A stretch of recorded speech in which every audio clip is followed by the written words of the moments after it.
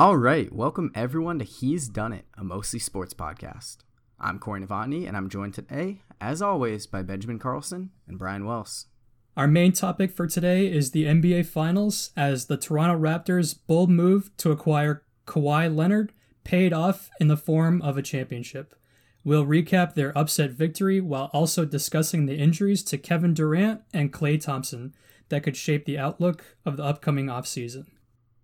In the quick hitter segment, we break down the St. Louis Blues winning their first ever Stanley Cup in an epic 7-game series victory over the Boston Bruins.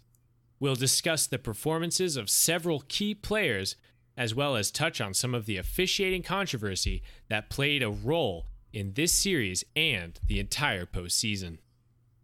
Later in the episode, we talk about the dominant start to the World Cup for the United States women's national team in Aloha Hecho and give our thoughts on the shocking headline that Boston Red Sox legend David Ortiz was shot in his native Dominican Republic in Athletes in the News. And in honor of Father's Day, the three of us count down our favorite movie dads in today's top 5. He's done it!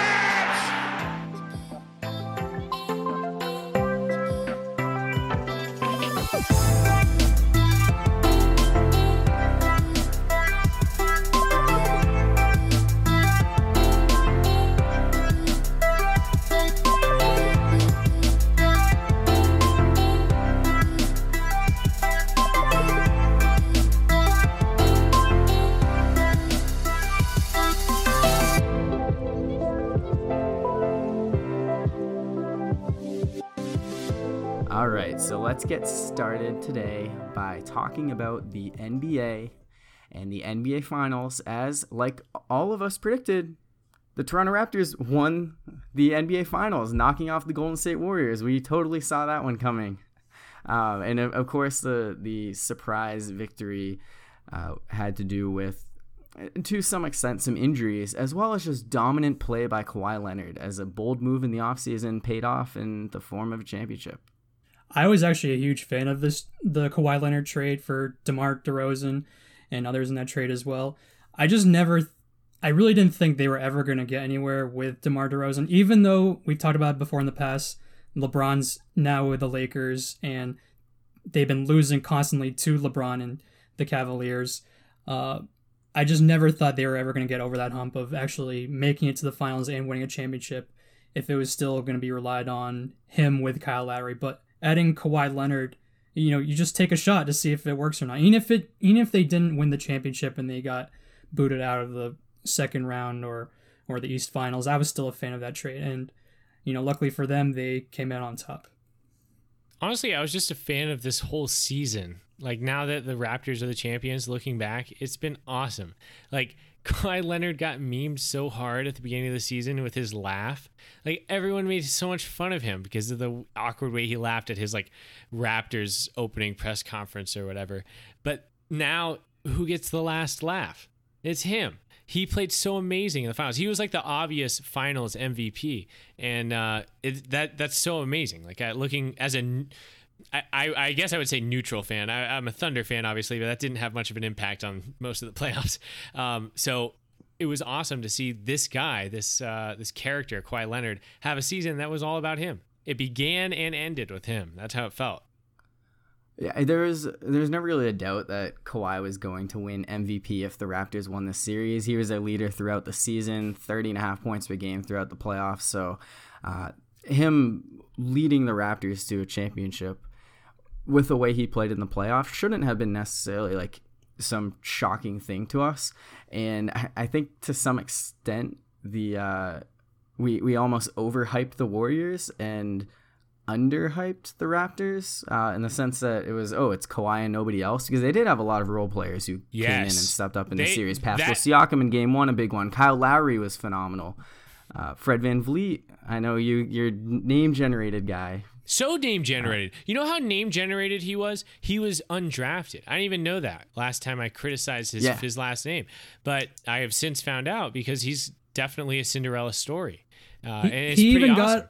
He even got a finals MVP vote. It was 10 votes for Kawhi Leonard, but even Fred VanVleet with the awesome defense he had on Steph Curry and some clutch shots he had in the finals. He even got a vote in that final series. Oh yeah, he was very clutch, especially in Game 6, because obviously Kyle Lowry was very clutch, especially at the beginning. He kind of just like started going off, but fourth quarter, Kyle Lowry wasn't there, and it was Fred VanVleet who picked up the shooting from the perimeter and really came through in this finals. And that's the thing about Kawhi Leonard being the MVP. What's interesting is that basically game in and game out, Kawhi Leonard gave you the same game. He was always a very dominant scorer, but the difference between winning and losing was definitely the supporting players on the Raptors. When Pascal Siakam and Fred VanVleet had good nights, the Raptors won, and that. They won't get recognized with like a MVP vote or many MVP votes, but that ended up being the difference when those guys came through. It's kind of an interesting role for Kawhi Leonard. He was just like the constant, right? And it's when these other guys decided to have their night that the Raptors really showed that how great of a team they are. And that's exactly why I didn't think the Raptors were going to win this series. And yes, they probably won a lot of the reasons because KD and Klay both got injured, but I also thought that the play outside of Kawhi with the rest of their roster of Siakam and Lowry and so on, I didn't think was consistent enough, but Siakam was the best player in game 1, and then I think Kyle Lowry, especially in that first quarter, he was the best player on the floor in game 6, so they got enough help from the rest of the team outside of Kawhi to pull a victory. Yeah, and injuries are a part of the game. So really what it came down to is Golden State has all these star players, but they weren't able to build a complete roster around them. And that was what kind of was showcased in that Golden State didn't have the depth to be able to compete against a Toronto Raptors team that was arguably the best team in the regular season. Really them and the Milwaukee Bucks, and they beat the Bucks in the Eastern Conference Finals. So I think it is very reasonable to say that the best team actually won the championship this season. Klay Thompson, Kevin Durant not playing, obviously that's huge. If those guys play, Golden State probably wins their third straight championship. But the Raptors they didn't just beat Golden State. The games they won, they were relatively convincingly, especially games 3 and 4 in Oracle Arena.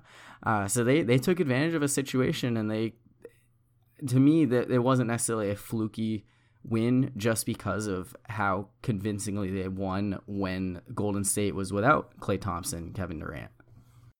Well, I feel like if they had both Klay Thompson and Kevin Durant, they definitely win. But with just Klay Thompson, I would have loved to seen this entire series.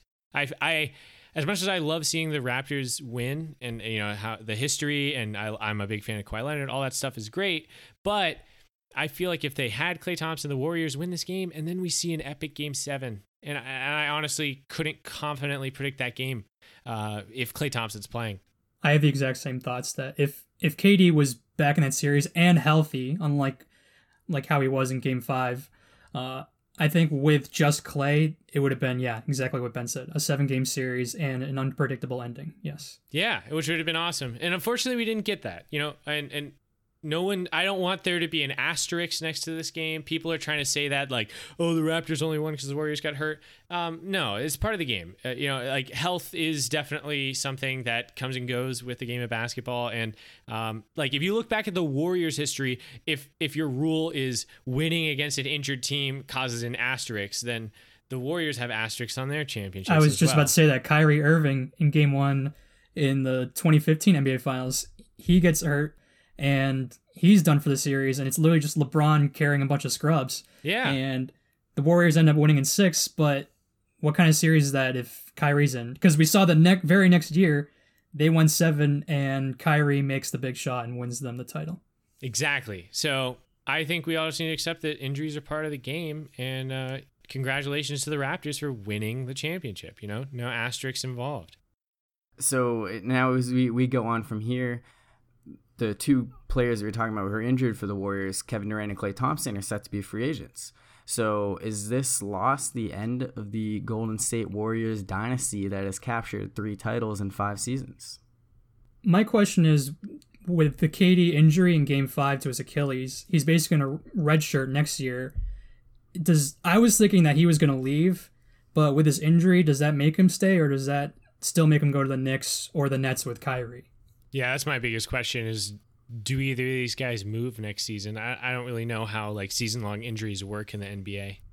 So I don't think Klay is leaving. I think that they're going to give him a max contract and do whatever it takes to keep him, and that Klay will want to stay in Golden State with Steph.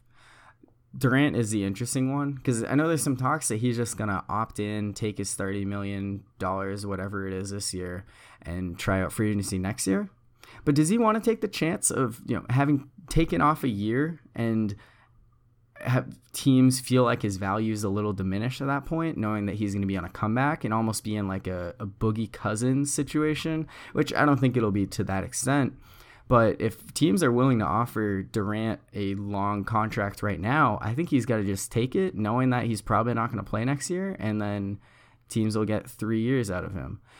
I still think he's going to leave. I don't know if this injury changes it, if the Warriors losing the final changes it. I think if he doesn't want to be in Golden State anymore, he got his 2 championships, he wants to be the man, it makes sense that he's going to go to New York, whether it's the Knicks or the Nets. Yeah, my exact thoughts were, take out the injury situation, my thoughts were he's definitely leaving Golden State, wherever he goes. But with the injury, I don't know if it changes anything or not, is what I'm wondering. Well, so are teams willing to hand out a max contract to someone who's, their future is so uncertain? It's not like the Boogie... They might not even play next season? Yeah, it's not like the Boogie situation where he's just going to get $5 million and then just sit the entire year. But it's like, I think he's going to get a big load of money wherever he goes. It's just that our teams, whether it's the Knicks or the Nets or someone else, are they willing to put in that much money knowing that one of those years he's not even going to play? Well, yeah, but also, will he ever play the same way again? That's another question, because right now it's fair to say that Kevin Durant is the best player in the NBA, or at least he's in the top 5 without a doubt. Without a doubt. But torn Achilles, that's not necessarily easy to come back from. There are some players, Dominique Wilkins was one who had a tremendous career after tearing his ACL, but he tore it when he was 21. Kevin Durant has a decent amount of wear and tear on his body at this point. So that's certainly a question of, is he going to be the same player? And at that point, do teams want to take the risk on it? So I do still think somebody's going to. I think that he's young enough and he's shown just how dominant he is, that if you're a team like the New York Knicks who's craving star power, you're going to do whatever you can to get him. And the reports say that there are multiple teams who still are willing to back up the Brinks trucks to bring Durant on board, and that Golden State's still going to offer him the max contract. So I think that he'll be okay wherever he ends up, and I think it makes sense for him to take the money and not just opt in and hope for the best next year. Yeah, but I think we can all agree that it's a real shame that we're going to miss out on a whole year of prime Durant. Like, honestly. Oh, yeah, absolutely. It sucks, because I was really excited to see where he'd go next year, because KD's legacy has definitely taken a hit from his decision to join the Warriors, but that decision I don't think that decision will be as important once his career is over if he leaves Golden State next year. He'll have plenty of years of competing for a title with other teams, and if he wins with those other teams, we'll just look at his championship total. It'll be more of like part of his career instead of his career defining move. So it's just definitely disappointing to see him go down like this. And hopefully he'll return and we'll get to continue seeing the greatness that is Kevin Durant. Injuries are the worst things in sports, but with the injury, it definitely opens up, the rest of the league to, go on to make a run, whether if it's the Bucks in the East or, can you not hear me again? No. I'm about to say the Lakers. Oh. They have a real chance. The Lakers win in this scenario. Yeah, and I do want to talk about what some of these injuries mean for the upcoming offseason, as well as talk about a big trade that happened. But before we totally move on from the NBA Finals, going back to the Toronto Raptors, Jeremy Lin, who was the first Asian American to win an NBA championship. And that's something that I feel like it's coming up a lot on social media. People are making this big deal about it, that Jeremy Lin accomplished this, being the first to do it. And of course, you got the jokes that Jeremy Lin won a championship before Carmelo Anthony, his former Knicks teammate. But in terms of like the context of that, there are also a lot of people who are coming out and saying, he only played like 3 minutes in the series, he barely did anything. And I don't think that tells the full story. So Jeremy Lin, in high school, as a senior at Palo Alto High School in California, led his team as a captain to a 32-1 record and won the Division II state title.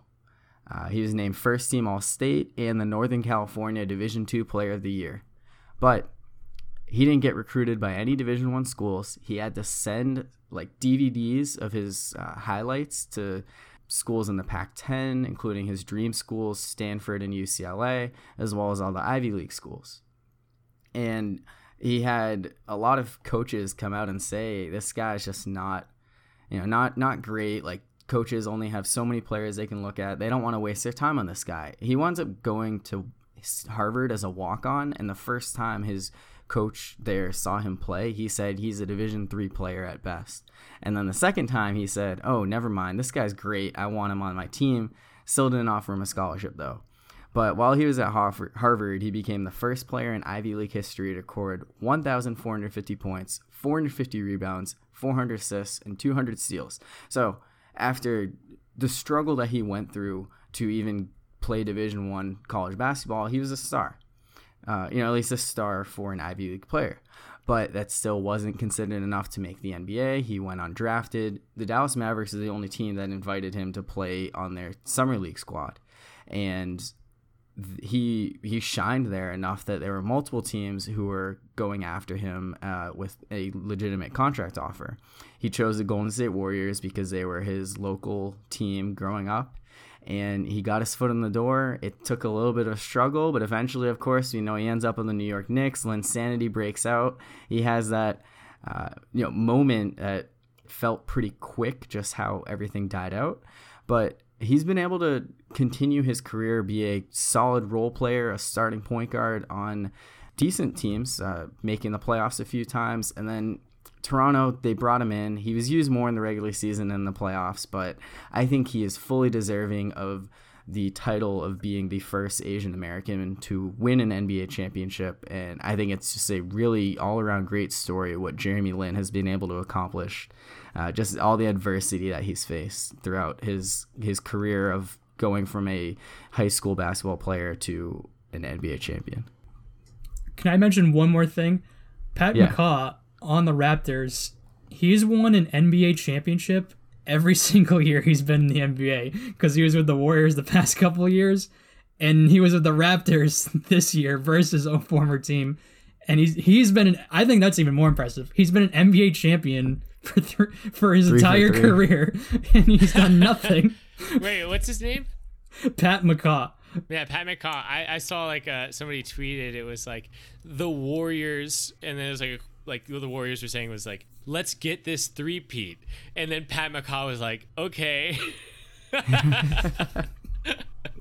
No, but Jeremy Lin. No, this is actually like one of the amazing bonus victories we get from the Raptors winning.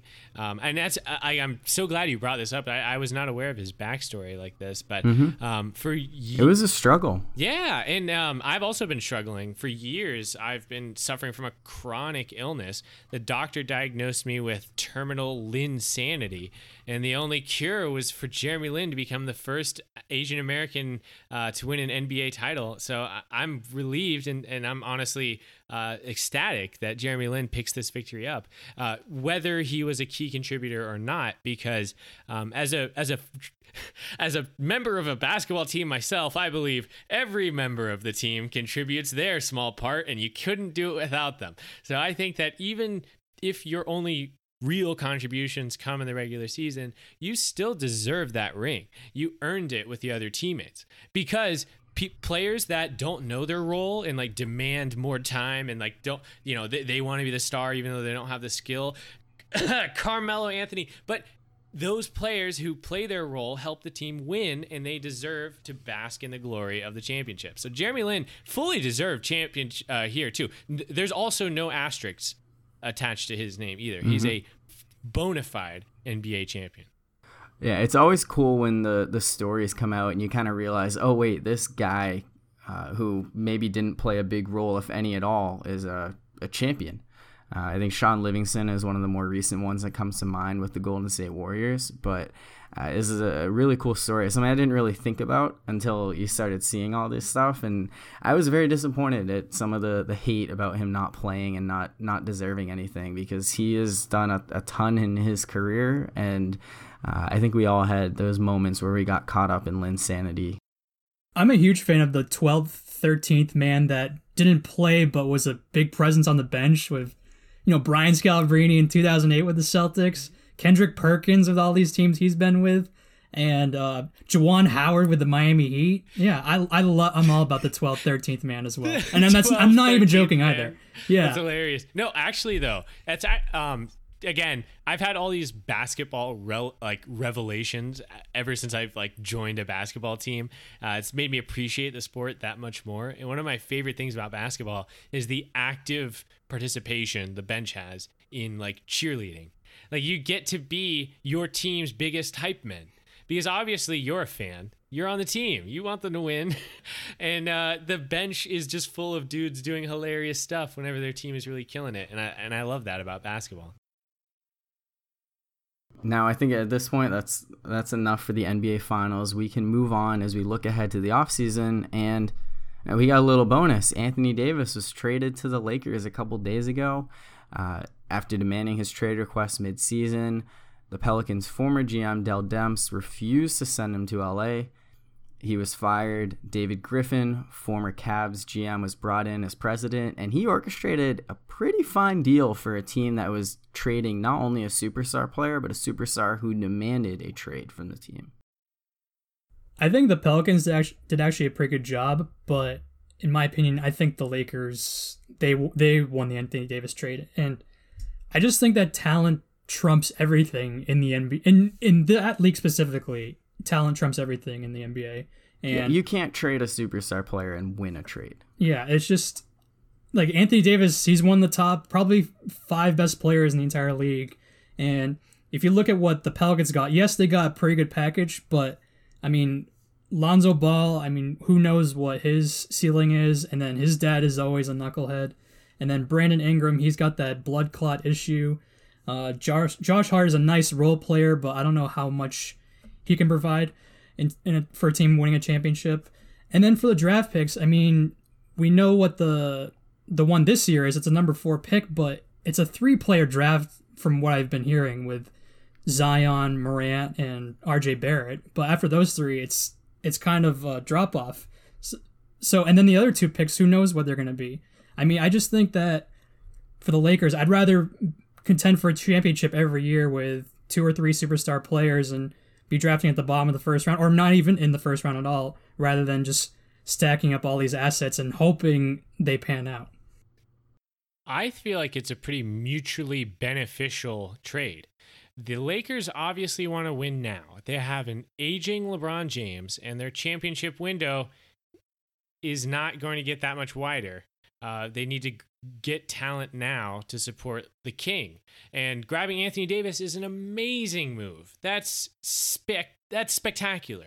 It's exactly what LeBron James wanted. And they have a chance to even add on to that. So right now, the Lakers are in championship mode. Meanwhile, the Pelicans just picked up one of the best NBA prospects ever.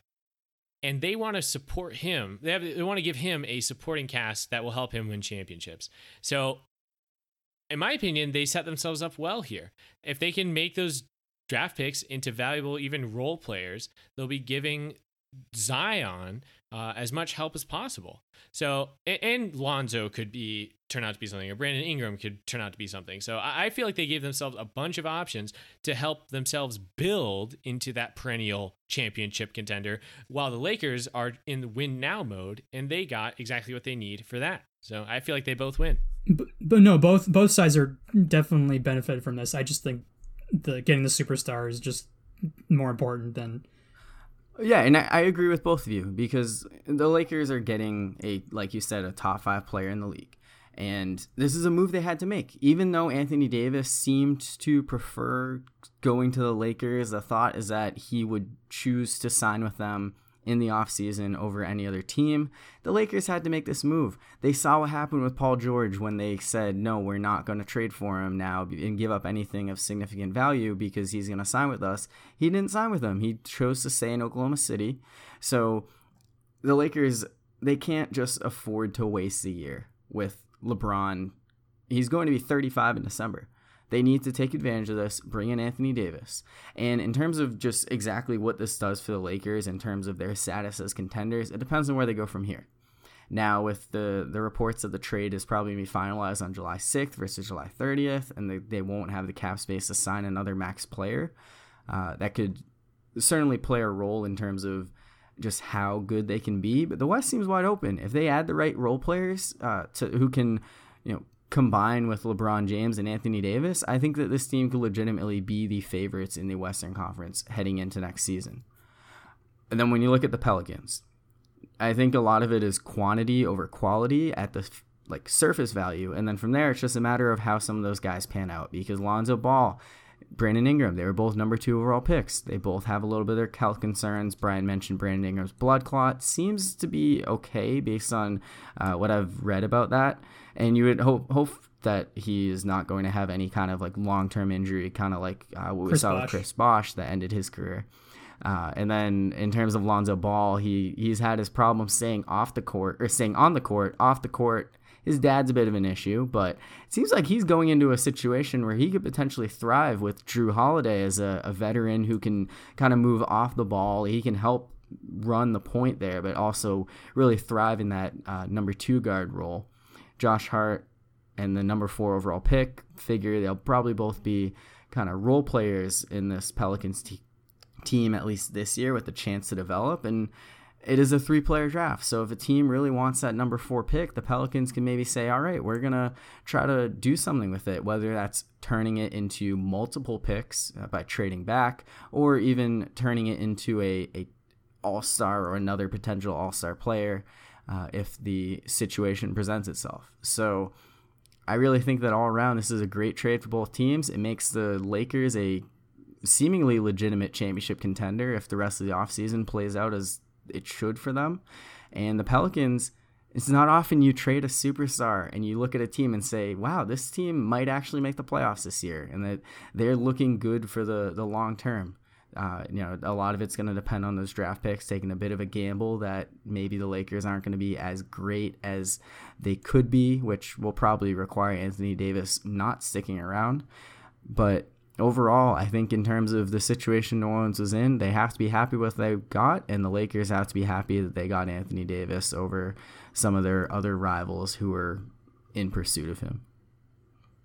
I guess from here, what do you guys think the Lakers should do? Do you think, if they have the max contract space, do you think that they should pursue one of those free agents, or do you think they should try to add more role players to have a more well-balanced team versus a front-loaded team? I mean, there have been rumors about trying to get Jimmy Butler, but can they afford him now with Anthony Davis going to be on the roster? Yeah, so that depends on the date. If everything is finalized on July 6th as expected, they won't be able to.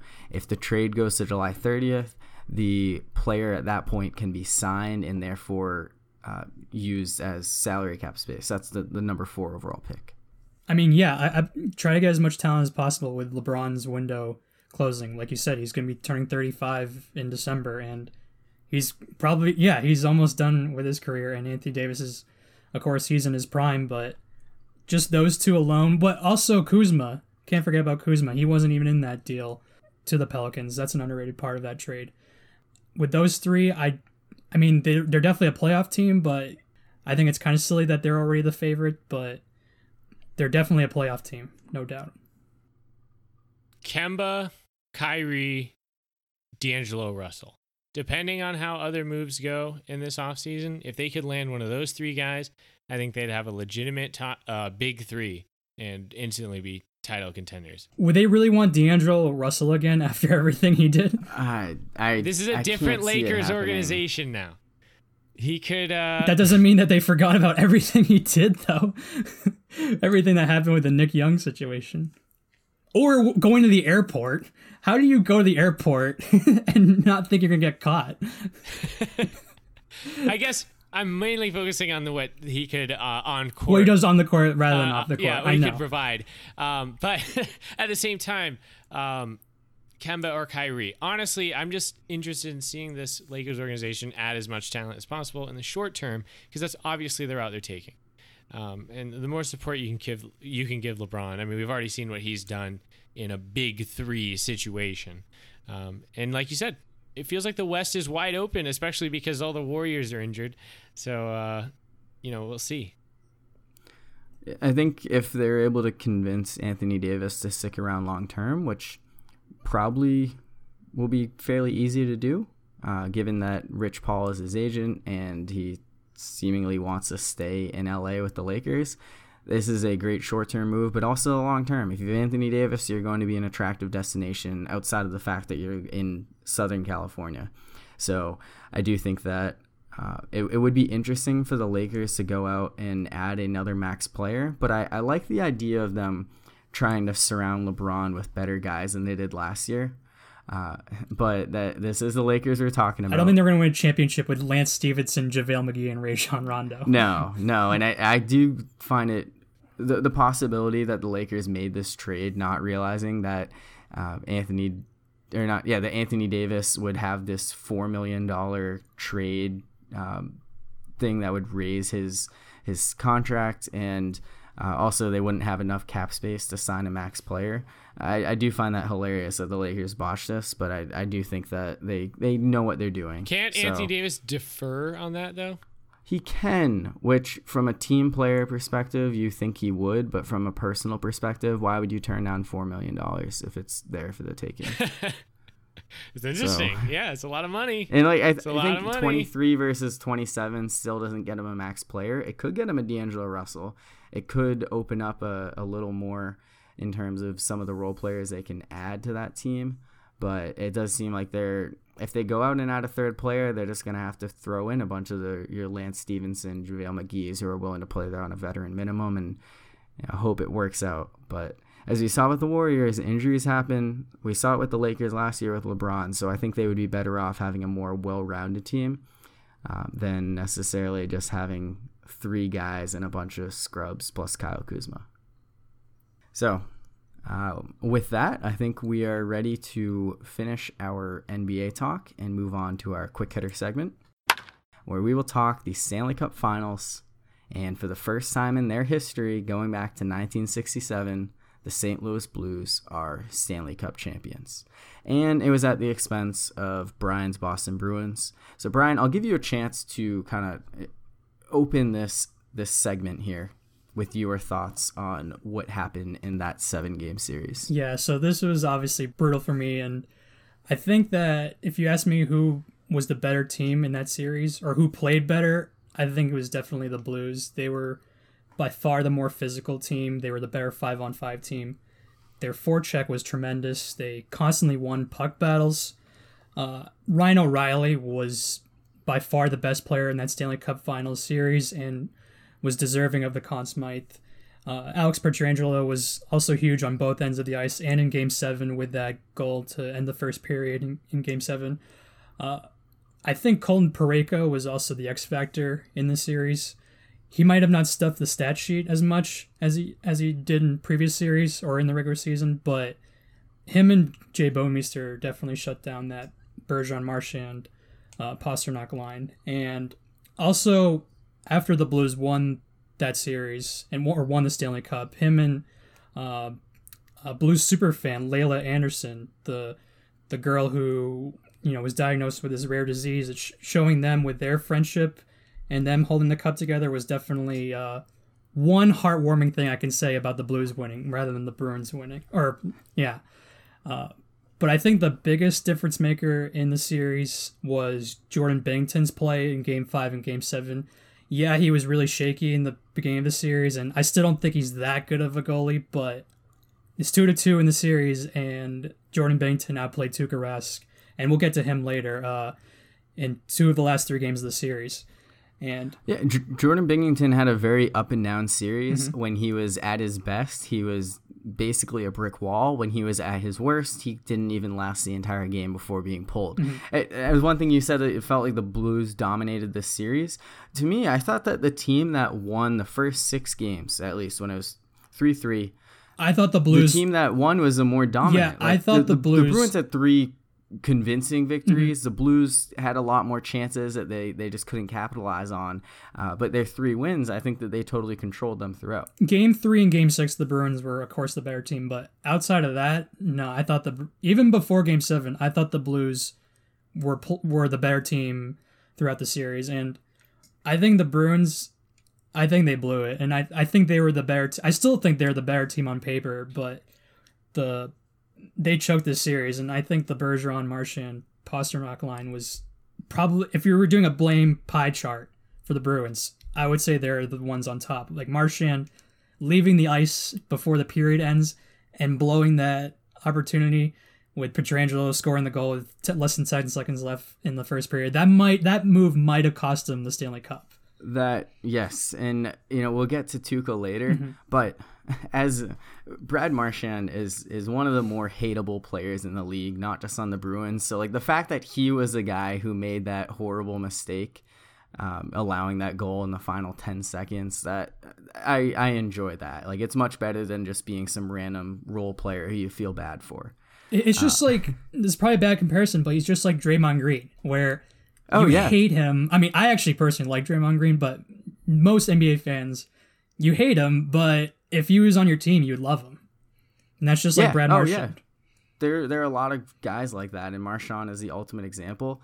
I do think it was impressive on his end that he didn't have to get yelled at for licking other players this time around like he did last year. But yeah, in terms of that goal, that was totally on him, and he had a great season, like first time with 100 points, right. And he was the leading point scorer for the Bruins in the postseason. Exactly. So it's not even like you could say he was terrible throughout. It was just a mental mistake in Game 7, and it really cost his team a championship. It's not that bad if you're down 1-0, but if you get down 2-0, and the way it happened, you give up the second goal with less than 10 seconds left in the first period at home. I strongly believe that in hockey, it's the one sport where a Game 7, it's really bad when it's at home, because if you give up that first goal or even first 2 goals, all the air is just wiped out of the building, and it's dead silent, and you just know that it's not going to be good at the end of it. So do you think that you're also saying that because this is now the 5th time the Bruins I also lost probably am biased because I've 2009. just witnessed it way too many times as a Bruins fan. Yes. Yeah, there's been a lot of times where the Bruins have lost big games at home. And I think it was easy to kind of think, oh, the Bruins home Game 7 in Boston, they're going to win, because that's just the Boston lore that's been established over the last 20 years. But you look at just like on paper, everything kind of seemed like it should have played in St. Louis's favor, because they were so good on the road. They only lost 3 road games the entire postseason, and they were so good back-to-back. They only lost 4 games back-to-back, going back to January 3rd when they climbed out of the bottom of the standings. They won 3 of the 4 home or games in Boston, but the one game that they did lose, they were up 2-0, and you can honestly say they were the better team in that game, even though they lost. Yeah, I think they kind of choked in the... And at the end of it, yeah, but... Boston definitely took control by those final 2 periods. You can make a case for it, I'm just saying. No, they started out off to a pretty early start. And I know another story of not just this series, but the playoffs in general that you have harped on in the past is officiating. So Game 5 is a big one. The missed trip that led to a Blues goal and an eventual 2-1 victory. I guess based on everything else you had seen, like what were your thoughts on the officials as a Bruins fan in this series? The officiating was absolutely pathetic. I mean, not just that one moment, but even beforehand with the cross-check to Pavelski and giving a 5-minute major, and then all of a sudden the Sharks score 4 goals and then win the series. And then the Sharks hand pass that Timo Meier had in Game 3 versus the Blues. That was pretty pathetic.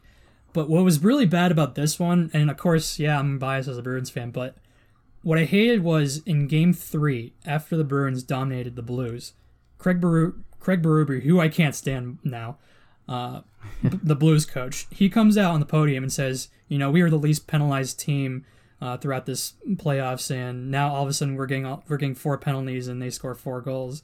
And then the refs buy into that, and in Game 5, Noel Acciari gets clearly tripped by Tyler Bozak, but they don't call a penalty, and then David Perron scores the goal, and I just knew once it was 2-0 there, I'm like, well, the Bruins are definitely going to score a goal, and then they're just going to lose. And then I was furious after that moment, and I want to, as much as I want to keep complaining about the officiating in that moment, the Bruins win Game 6, and they have a win or lose situation in Game 7. So I don't know how much I can complain about that when they have an opportunity in Game 7 to win it all. Yeah, I think it was interesting, in the sense that the Blues were a victim of a bad call on a goal. And like you mentioned, the hand pass against San Jose, they fell behind 2-1, and then they won the next 3 games. And that was something that the Bruins, it looked like they had a chance to do when they were dominant in their Game 6 victory in St. Louis. But like you said, Game 7, they had chances, and Jordan Binnington was great, and the Bruins didn't allow too many St. Louis scoring opportunities, but the Blues converted on a lot of them. Even I predicted it would go 7 games. It felt like none of the momentum carried from one game to the next. It was always different. It was every all game. Over the place. Yeah, because it was almost every other game. Game 4 and Game 5 with the Blues was the only consecutive one, but even that, like, the Bruins were getting tons of shots off, but Jordan Binnington was playing out of his mind. And then, of course, the horrible call on missed call in that game. But what the crazy thing about that missed call, though, was Tyler Bozak trips Noel Acciari, right? And he starts moving his hands up like, what did I do? That's the easy, like, oh, you totally did something there kind of move. But the refs still did nothing, and they still kept playing, and it was just a horrible ending to that game. Yeah, I mean, it's always tough when officiating plays a role, but it felt like that was a big theme of this postseason. I mean, regardless, the Bruins, forget the refs. Like, they blew it this series. I mean, it's not just Marchand. I mean, Pasternak was awful offensively. I mean, he turned the puck over so many times, and he got pushed around by the bigger Blues team. And Krejci, another key part of their team, 0 goals, 2 assists in the entire series. And Bergeron, as much as I love him, and he was clearly playing hurt, still, though, 0 points, 5-on-5 is not something you can do for your best player and win a series. I just think Cassidy relied way too much on their first line. Yeah, and in terms of the Bruins blowing it, I think what they really did was they blew the best performance they've gotten out of Tuukka Rask in a postseason. And we talked last time about some of the moments he's had. 2010, up 3-0, lost 4 in a row. And in 2013, giving up 6 goals in Game 4 and then 2 goals in a 17-second stretch to lose Game 6 in the series. He's won a Vezina, but this is the first time since then that he'd made it even to the Eastern Conference Finals, let alone to the Stanley Cup Finals. Game 7 wasn't that great for him. But overall, I don't know if you can totally put the blame on him. No. Which, I mean, yeah, he deserves some blame, but the thing is, like, so in Boston, there's an anti-Tuukka fan club, and then the one that's... And I'm part of that. Yeah, and I am as well. And then there's the group that supports him no matter what. And, I've been wanting the Bruins to trade Tuukka for a long time, but in this postseason, he was the best player in the entire postseason. And yeah, Ryan O'Reilly was the best player in the Stanley Cup, but throughout the entire postseason, it was definitely Tuukka. And he's the biggest reason why they even made it as far as they did. And yeah, in Game 7, he, gives up 2 goals in the first period on 4 shots. And honestly, as much as I loved Tuukka's performance in the postseason, was I deep down in my core, was I really that surprised that he blew it in the first period? And then, then in the game, like, not really. No, it's just, no, that's just that's the narrative on Tuukka's career, is that as good as he is, he blows it at the most crucial times, and I kind of feel bad for him because he was awesome this time, but I don't want him to trade him, but at the same time, it's still in the back of my mind that he's going to blow it in big moments. But do you think they should? Like, based on how long this has gone on, that he hasn't been able to put together the complete postseason, even though this was as close as it seems like he'll get. Like, is it fair to say that that's the Bruins what's should really change? crushing about this series loss personally? It's just that, so when they lost, everyone outside of Boston was like, oh, boo-hoo, Boston, they lost the championship. Like, that never happens. But see, with the Patriots, it's like, even when I complain after they lost to the Eagles, deep down, like, okay, even though I wasn't high on them, they're probably going to come back and be in the AFC Championship or Super Bowl, and they actually ended up winning. But with the Bruins, the road for them could not have been better, because Washington, Pittsburgh, Tampa, like we've said in the past, they all lose in the first round, and they're the favorites after the first round, and the path couldn't have worked out for them better. But then they blew it. And I think the Stanley Cup is the hardest trophy to win, because in the NBA, if you have all the talent, like, you're going to be back in it. And then in football, it's usually the same team. Well, sometimes it's different in the NFC, but the Patriots are always in it. But in hockey, it's always different. The St. Louis Blues were last place in January, last in the entire league, and then they win the Stanley Cup. Even a guy who put a $400 bet on the Blues to win it all during that time won $100,000 for that bet by betting his favorite team to win the Stanley Cup, which is so crazy. Yeah, it was certainly a remarkable turnaround for the Blues, and I do feel bad for Boston fans who put the Bruins as their first, second team. Like, they are legitimate fans, because the Patriots are the reason why people hate Boston. The Red Sox as well, but the Celtics have won one title, the Bruins have won one. It's not like those teams have done a ton, but they've kind of absorbed that. Mm-hmm. So there's a lot of these like diehard Bruins fans that everyone's rooting against them, because all the Patriots fans who are like, oh, Bruins, another Boston championship, even though they can't name 5 players and don't watch them during the regular season. That's this one personally hurts. Like, outside of Super Bowl 42, I personally, this was like one of the worst losses I've experienced. I like all 4. I love all 4 Boston teams, but if I were to do the order, like, I think Bruins are in my top 2 with the Patriots, if I had to pick between the 4. And again, like, I don't know if that core of, again, Bergeron, Marchand, Krejci, Chara, can get back to the Stanley Cup again, which really sucks, especially for Chara. Let's talk about that. Where he breaks his jaw in Game 4, and I'm thinking that he's done, or maybe he comes back, but all of a sudden he comes back immediately, Game 5, and then he gets a nice ovation, which I really enjoyed as well. And it shows you like what hockey players will go through just to win the Stanley Cup. Yeah, hockey tough. That's always the phrase you hear. And for Char to do it at 47, 52 years old, like, that makes it even crazier. Yeah. So, all right. With that, let's move on to our next segment. So, welcome back, Ben. Do you want to introduce it for us? Sure. It's time for Aloha Echo. The United States women's national team kicked off their quest to win back-to-back World Cups with a historic 13-0 rout over Thailand, and followed it up with another convincing 3-0 victory over Chile. So, U.S. women's national team, defending champs of the World Cup in 2015, number 1 in the world. And their first World Cup game, they go out and beat Thailand 13-0. Just once again asserting our dominance over the rest of the world in the sport of women's soccer. It was a bit of a controversial victory. And Ben, I guess, what are your thoughts on the U.S. women scoring as many goals as they did and celebrating as much as they did? Okay, let's see.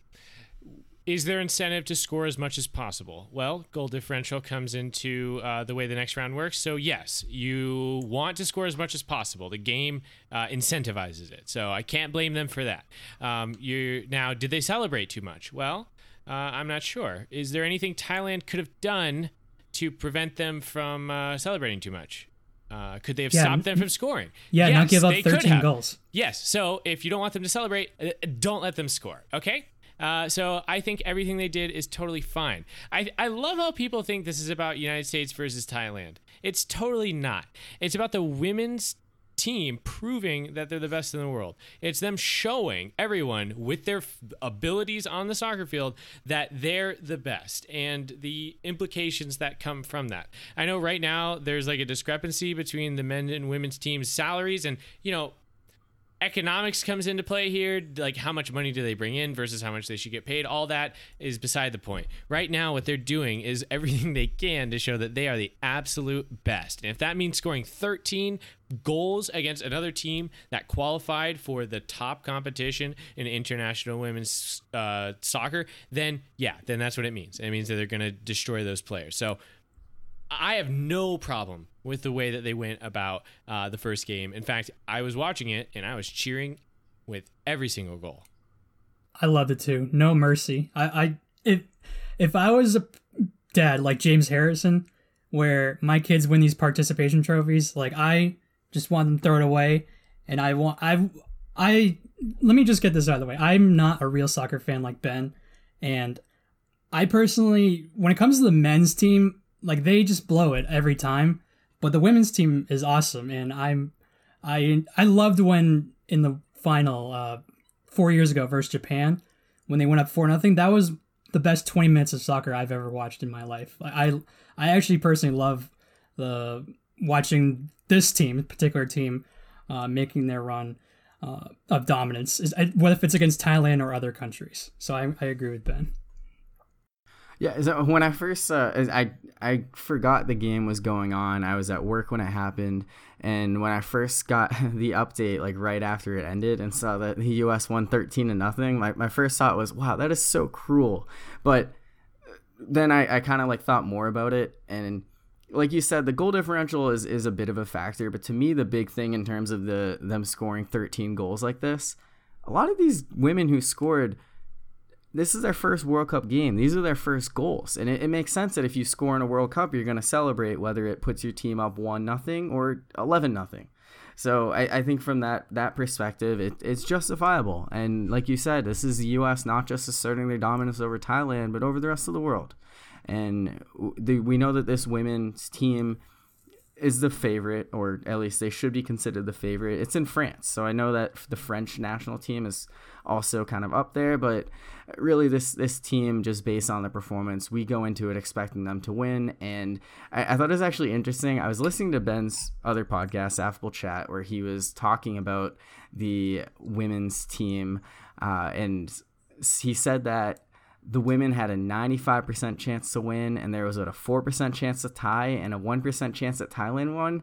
And I was just thinking, in what world does Thailand even win once in every 100 times? Just knowing that this was a scenario and this is what happened. If Herb Brooks of the U.S. Olympic hockey team gives that speech where they might play us 99 times out of 100, they might win 99 times out of 100, but they won't win this one. Yeah.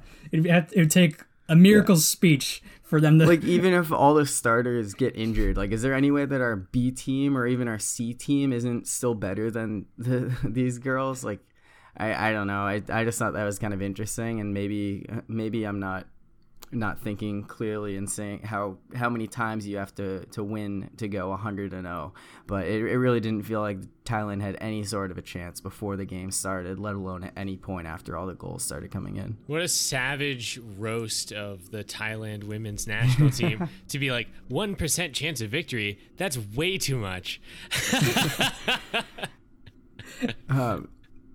So if we look at their second game, Chile, it was only 3-0. But both games were 3-0 at the half, and didn't score 10 goals in the second half against Chile. So is that a sign that the U.S. aren't quite as dominant as we think they are? No, if you watch the game, the Thailand goalkeeper absolutely went insane in the second half. She was amazing. And that's the thing. The Chile?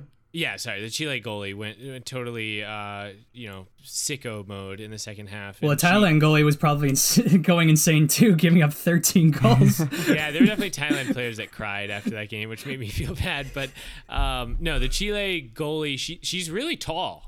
She's surprisingly tall, and she played amazingly in that second half. And that's something that we don't want to forget. Is as much as we love to have our homerism and back the United States women's team, there are actually some amazingly gifted women's soccer players from the entire world, and we get to witness them as well in this tournament. And I don't know if she's known to be an amazing goalkeeper, but the Chilean goalkeeper played really well in the second half, and it could have easily been 9-0. Like if the goalie didn't play that well, and she wasn't able to make some of her amazing stops, the United States women were getting plenty of shots off, and that's why I feel just as confident as I did right after they finished 13-0 Thailand. Are people more furious about the fact that they scored 13 goals, or is it because of all the celebrations that they had in that game? I think the celebrations were pretty significant in that. It's both, but we kind of didn't discuss that at length, but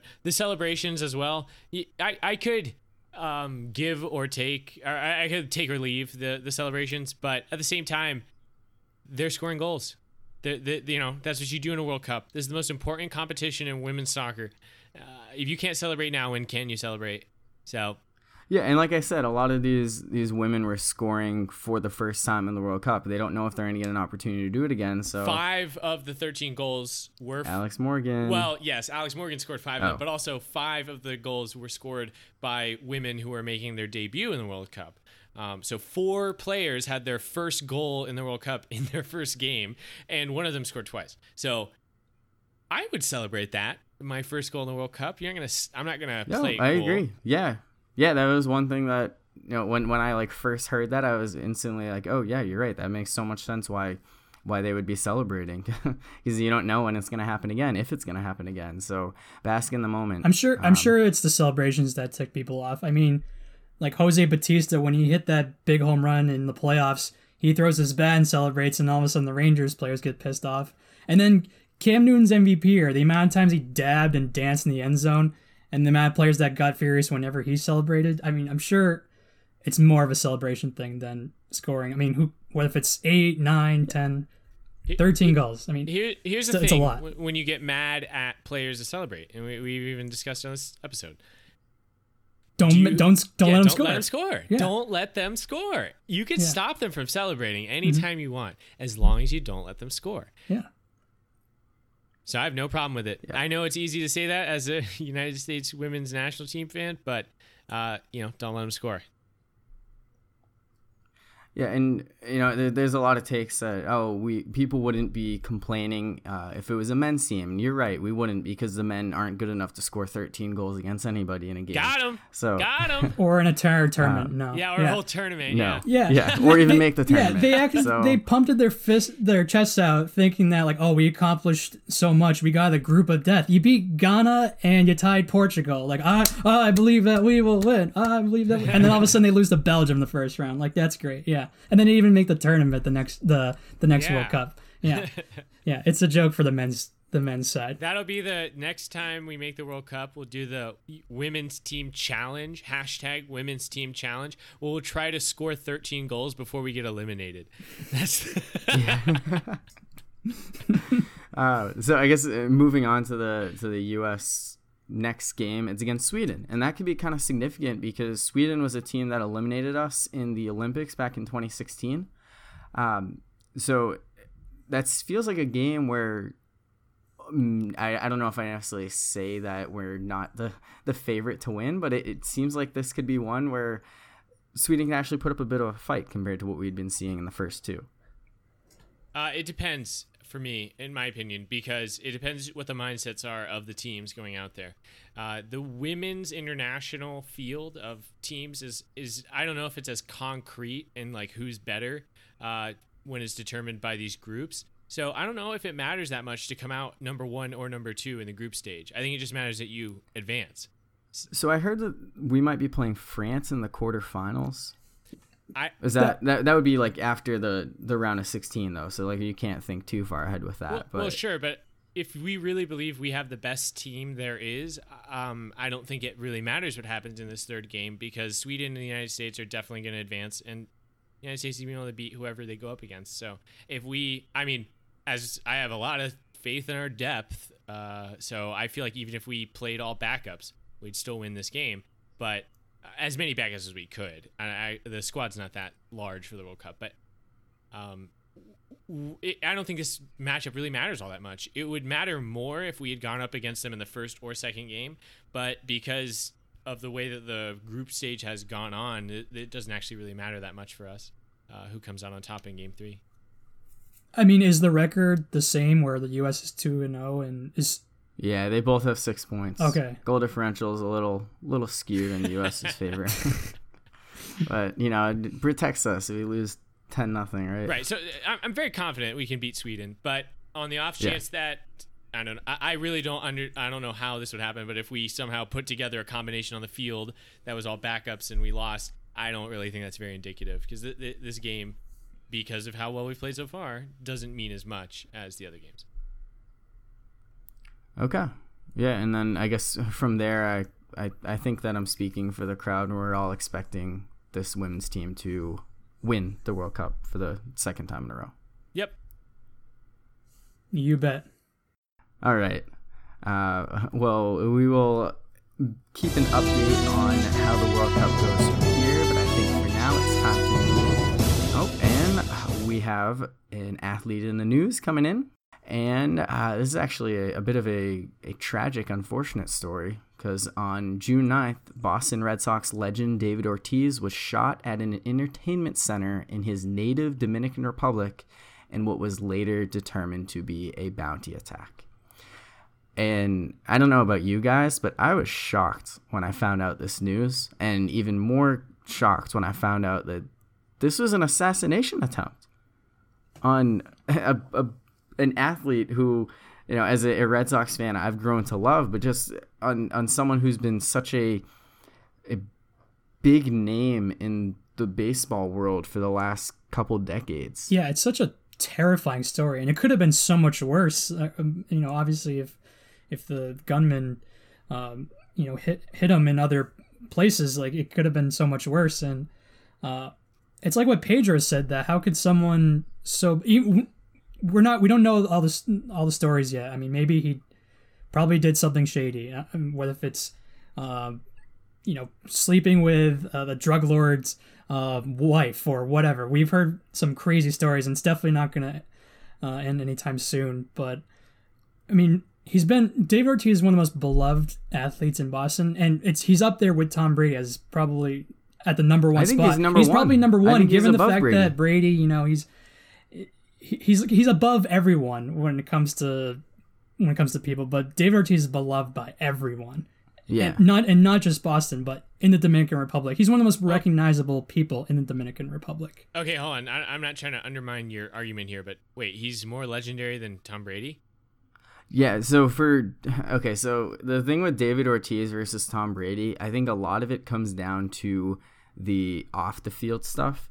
And the way that it's just that David Ortiz is what he's kind of done for the community, his involvement in that. Tom Brady has been legendary because of his performance on the field, but David Ortiz, he comes close to matching him because the Red Sox won 86 years before winning a championship, and he guided them to 3.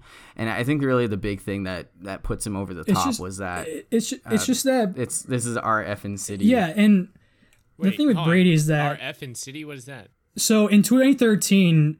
After the Boston Marathon bombing, he goes out on a Sunday afternoon versus the Royals and makes a speech before the game. At Fenway Park. And it was the first game after the bombing. Yeah, and he thanks the Boston Police Department and all their efforts and everyone else that contributed. And then all of a sudden he said, "This is our effing city," and all the fans, cheer after he makes that speech. And it's something that is remembered by everyone in Boston. It's just a way of uniting the city after such a horrible incident. Wow, no, that's definitely powerful. And he ends up winning the World Series MVP that same exact year. Wow. Mm-hmm. Yeah, but I mean, just beyond that, just like some of the stuff that he's done, just like with kids and Mass General and just like helping out the community. That's not something that you see as much with Tom Brady. So I think that's why David Ortiz is just a little more beloved, just because he's more relatable with Boston. The people too. It's just Brady, on the field, he's more pretty legendary. Boy on the crazy diet. He's got this crazy nutrition thing. Dude, but he's also won 6 MF titles, fam. On the field, he's more legendary. No one can relate no to one that. comes close. On the field, comes close is Jordan. On the field, he's more legendary. But off the field, he's kind of a nut. He's kind of awkward. Ortiz is the most legendary Red Sox player ever. And just because of the success he was actually able to bring to a city that was starved for a World Series title. Just the curse of the Bambino, being able to break that curse and turn Boston Red Sox into a championship contender year after year. No, and that's great. And I mean, obviously, to have him even mentioned in the same breath as Tom Brady is massive praise, and to even surpass him, is even greater. And I'm sure that's accurate for people of Boston because it's like being part of the community. But this story enlightened me to how dangerous the Dominican Republic is. Apparently, it's one of the most dangerous countries in the world. It's their murder rate is 12.5 killings per 100,000 people. Like statistically, this is bound to happen. I mean, that's kind of... There have been a lot of tourists and like people who go there that have been victims and killed in recent years, and it's scary because my family likes to vacation in Dominican Republic, so I thought of them going back, that's something that's got to be a bit alarming. And I'm sure that there's a lot of people that we know who have been there and will continue to go there potentially, depending on how bad this gets. Maybe not, but it does seem like a scary place for people to go, and it's a shame because it seems like a beautiful island and a really great place for Americans or others to want to go. But if David Ortiz isn't safe there, then I don't think anybody is. I mean, like with David Ortiz and Pedro Martinez, both guys who are from the Dominican Republic, both those guys and other athletes, they take a lot of pride in their country, and that's why they go back a lot, even though it's as dangerous as it is. But like you said, Corey, if David Ortiz, who's loved by everyone, not just in Boston, but in the Dominican Republic, if even he's in danger, then it's probably dangerous for everyone else that enters that country. Yes. Yeah. So just an all-around crazy story. It sounds like Ortiz is going to be okay. He's had surgeries both in the Dominican Republic and in Boston. The Red Sox doing what they could to get him back into the States. And you think he'll be okay? Like you said, Brian, there's probably more stuff that comes out of this, but it's just a scary thing and not something you expect to see. I can only imagine what it's going to be like when he leaves the hospital and comes home, because his wife is going to have a couple more questions that she's wondering. Yeah. Like, probably the first one is, why are there 9 guys after you trying to kill you and assassinate you? Like, she's going to ask all these questions to Ortiz. Yeah, and I'm sure that's not it's not exactly the a conversation thought. that is going to go well for him. Yeah. Yeah. His wife is going to be like, hey, why are there 9 guys trying to kill you? And he's like, wife, I was in the Dominican Republic. That's like the average amount of people that are trying to kill you while you're in Dominican Republic. That's like not surprising. I do know that Red Sox fans will welcome him back to Fenway Park whenever he's able to go back there following this, and he'll figure out his personal problems hopefully. But the important thing, of course, is that he is okay and that he doesn't have any complications from this shooting. He's gonna live at Fenway Park. He may have to if his wife kicks him out. In the Green Monster. So, all right, with that, let's move on to our final segment. That is the top 5. And Father's Day just happened, so we are going to be a little late when this is released, but that doesn't stop us from having a Father's Day themed top 5.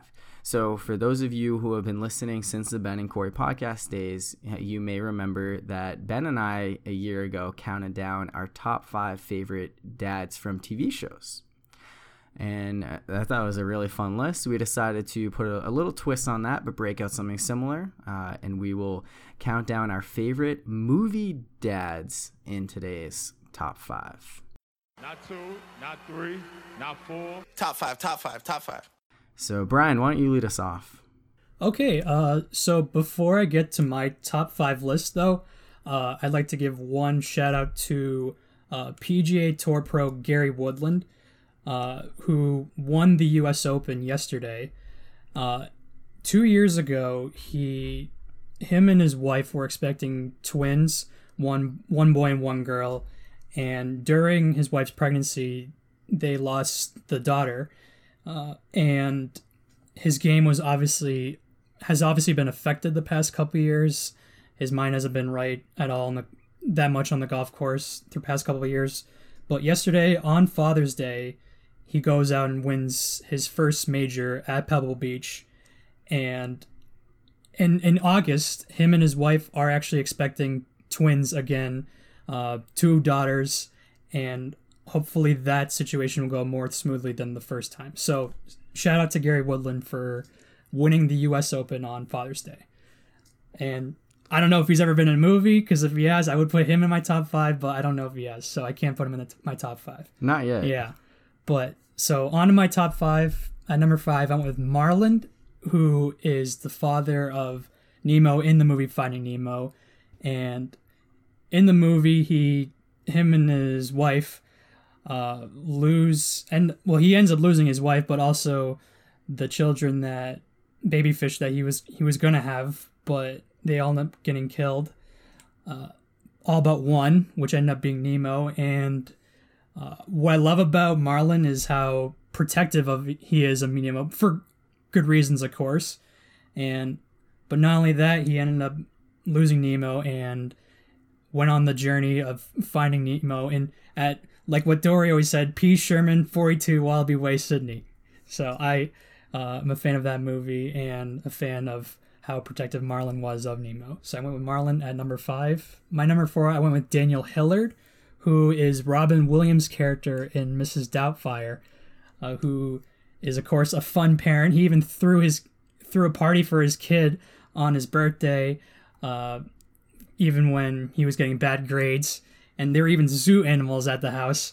And the wife, of course, was not happy, and they ended up getting divorced. But even though they were in a bad situation, Daniel Hillard would do anything to see his kids still, to the point where he ended up dressing up as an old nanny, as Mrs. Doubtfire. And he's the best in that movie, and it's probably my favorite Robin Williams movie of all time.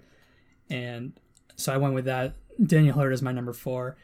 And my number 3, I went with Brian Mills in the movie Taken. I've used probably Liam Neeson's character in my top 5 at least 3 times, at least, which is okay, because I think Ben has used Game of Thrones characters like 8 times in the top 5, so I think I can get a pass for that. Avengers characters. Yeah, Game of Thrones and Avengers characters, right.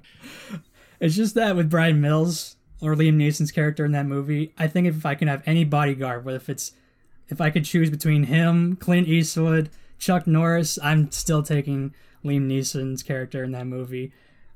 For his daughter to get kidnapped and then to only have probably 72 hours left to find her, or else she's gone forever, is a crazy situation. And Taken is one of my favorite movies, one of my favorite action movies, and so many great quotes. And I know that has nothing to do with the fact how great of a dad he is, but to kill all those people in that movie just to rescue his daughter is definitely admirable. So I went with Liam Neeson's character, Brian Mills, as my number 3. My number 2, I went with Sonny Koufax, who is Adam Sandler's character in Big Daddy. And I love how careless he is with the kid at first, who's ends up not being his actual son. I love that he taught him how to pee on a building, tripping rollerbladers, putting newspapers on top of places that the kid puked on or peed on. But at the end, he progresses as a father, ends up helping him with the school play as Benjamin Franklin, helps him with bathing and reading, and I love the progression that he made as a father in the movie. So I went with him as my number 2. And my number 1, I went with Chris Gardner in the movie The Pursuit of Happiness, which personally for me, after Toy Story 3, one of the biggest tear-jerking endings. In the movie, he is evicted from his apartment along with his son, and they're living in bathrooms and homeless shelters.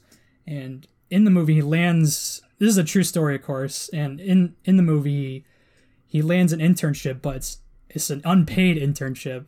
But he still puts all the effort he can into getting the job. And one of my favorite quotes in the movie was when he's interviewing for this internship. The day before, he goes to jail for unpaid parking tickets. And so the next day, he's running to his interview and not even in a suit. And he was painting his house or apartment before he was arrested. So he was covered in paint all over his face and clothes. And so the person that was hiring him was, what would you say if I hired someone with the shirt that you're wearing right now? And he said, the guy must have had on some really nice pants, which is such a great line.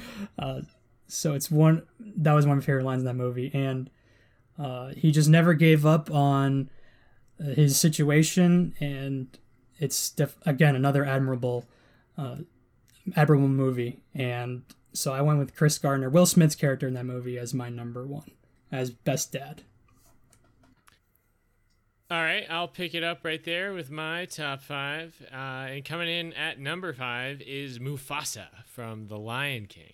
And Mufasa does such a fantastic job as a father figure for Simba to give him a good foundation to build upon. Simba obviously becomes the Lion King himself, and I don't think he wouldn't have been able to do it if he didn't have that solid foundation that was built by Mufasa. Unfortunately, Mufasa's time as a father was cut short, but he certainly did a great job instilling values in his son, and he even returns to do some after the grave of fathering in the form of some cloud visions that Simba has later in the movie. So Mufasa definitely comes in at my number 5. Definitely would have been higher if he didn't get totally stampeded on while he and cutting his time as a father short. Coming in at number 4 is Daniel Hillard. We heard a little bit about him from Brian, who gave you guys a great endorsement on that movie that I would like to second. Mrs. Doubtfire is an absolute Robin Williams classic, and if you haven't seen it, you really should treat yourself and give it a viewing. But I'll also take the opportunity to endorse Robin Williams as the original Genie of the Lamp from Aladdin, which a quick plug for Affable Chat. We just did an episode where we compared the original Aladdin to the new Aladdin, Robin Williams Genie versus Will Smith Genie. So definitely big fan of Robin Williams. Just a reminder, the 1992 version is very enjoyable. Moving on to my number 3 spot, Mark Day is the name of the father from the movie 8th Grade. And Kayla Day's father, the main character, Kayla. And he does such a fantastic job of portraying an actual father. Josh Hamilton is the name of the actor, and he does a fantastic job in this role where he portrays fatherhood as less of something that you can really be that great at, and more of something that it's just a valiant journey to embark upon. Josh Hamilton portrays, or rather, Mark Day is a father who, went through a divorce, and he's parenting his daughter by himself, but it shows that really the most valuable thing he brings to the table as a father is just being there for his daughter, and how good that is for their relationship. So 8th Grade, another great movie, and Mark Day, a dad for the ages. He really does a great job just being there for his daughter. Number 2, Tony Stark. Like I said earlier, always got to include the Avengers on these lists. And Tony Stark, not only is he a great father in the sense that he ends up having a daughter eventually in the last Avengers movie, but this is more about being a surrogate father to Peter Parker, because the relationship between Iron Man and Spider-Man is amazing. One of the best aspects of like the first, or I guess phase 3 of the MCU. And Tony Stark becomes the ultimate father when he decides to go back in time and make sure that Spider-Man can come back. Even if it means sacrificing himself, he's going to bring back his surrogate son, Spidey, from the grave, from the Thanos snap. And I think that makes him a pretty incredible father figure for Spider-Man. Or rather, that's the ending of a father figure relationship in which he gave Peter a lot to grow on. So I think that Tony Stark definitely comes in at number 2 on my top 5 dads list. And at number 1, we have the most iconic dad I could think of, the first name that came to my head when I heard we were making a movie dads list, and that's Darth Vader. Never before have I witnessed such a climactic dad reveal as Luke, I'm your father. So my helmet is off to you, Darth Vader. Most iconic dad in the galaxy. And you're number 1 on my top 5 movie dads list. I think those are some solid choices at the top. 8th Grade was a bit of an awkward movie, but I do think that the dad is pretty solid in that. Like your classic like awkward single dad with the 8th grade daughter. Also, I have never seen Mrs. Doubtfire. What? Believe it or not. Yeah. And now I'm like feel like I need to. It's essential Robin must Williams. watch. Yeah, and I love Robin Williams. I don't know. It is the best Robin Williams movie, personally, my opinion. Okay. All right. Noted. So I'll wrap things up on my list. At number 5, I went with Brian Mills from Taken. I was actually surprised that Brian Wells didn't put Brian Mills as his number 1. But yeah, you talked a lot about him. This guy went to great lengths when he found out that his daughter had her life in danger, and it was just a cool dad, being able to go out and use his that, particular set of skills. Yes, yeah. So gotta include him on my list at number 5. Number 4, actually did a little switcheroo with this one about 5 minutes ago, but I realized I needed to include this individual, and that is Guido Orifice from Life is Beautiful. And this is a 1997 film. I don't know if this is a remake, but there are a lot of movies out there called Life is Beautiful. Seems like a pretty good name for a movie. And this one, despite the name, actually is not about a beautiful thing, as Guido Orifice is a Jewish man in the early 1940s living in Italy who is taken to a concentration camp along with his wife and his son.